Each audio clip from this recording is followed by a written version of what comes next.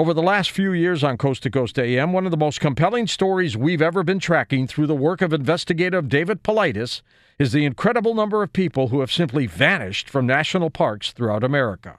This haunting phenomenon has riveted Coast listeners over the course of David's many, many appearances on the program.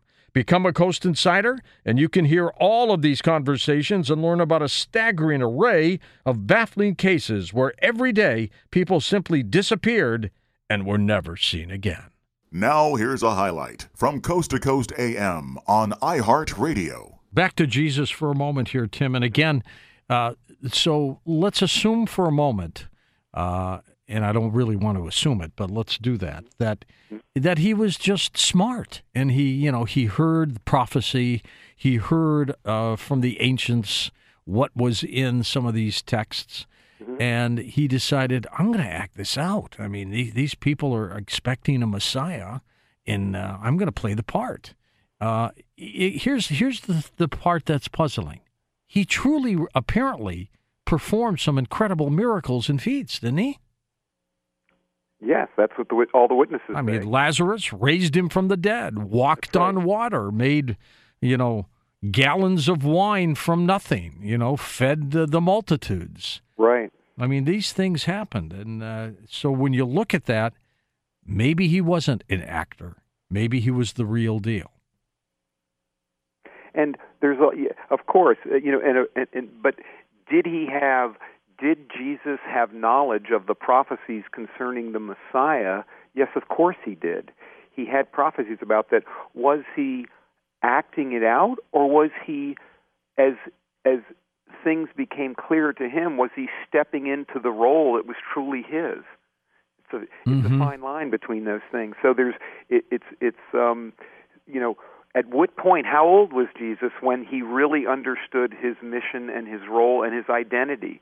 He didn't know it at 1 year old, 2 years old, you wouldn't think. At what point? So it had to have been some kind of a gradual process. And so intuitively, I think we can sense that he both stepped into it and came at one point to the realization of his own identity and what his mission was.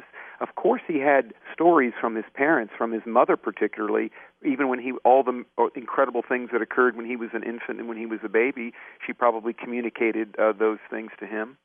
As a matter of fact, the Gospels, Mary had to have been the chief contributor to the Gospels because so much of the information in the Gospels revolves around her genealogy, her family's genealogy, and, of course, his early life and some of those things. She would have been one of the only people in her family, immediate family, to have access to that firsthand information. And so you can sort of see the development of things, even the unspoken things, what must have happened there.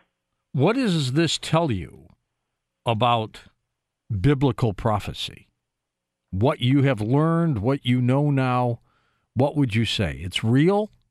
Absolutely. In other words, if we can detect empirically that these manuscripts were inspired by God, dictated by God, and again, what we're dealing with, what is given to us, and the over-prophecies by Isaiah, Jeremiah, Daniel, Ezekiel, these prophecies of the last days, apocalyptical events and everything, if the subtext is communicating intelligent supernatural information, then by very nature the overtext must be as well, so the prophecies must be completely valid. Now, of course, there is some subjective interpretation to these things, but it becomes clearer and clearer the more that you cross-reference and study them. That's why, and this is what I hope. I hope people will have a greater appreciation for these early manuscripts and their own Bible translations, what has been sacrificed over the ages to bring them safely into the modern age, and to have an appreciation that these things are the most valuable communication that we have from our ancestors and from God, and that and I think people, so many billions of people, intuitively already sense that.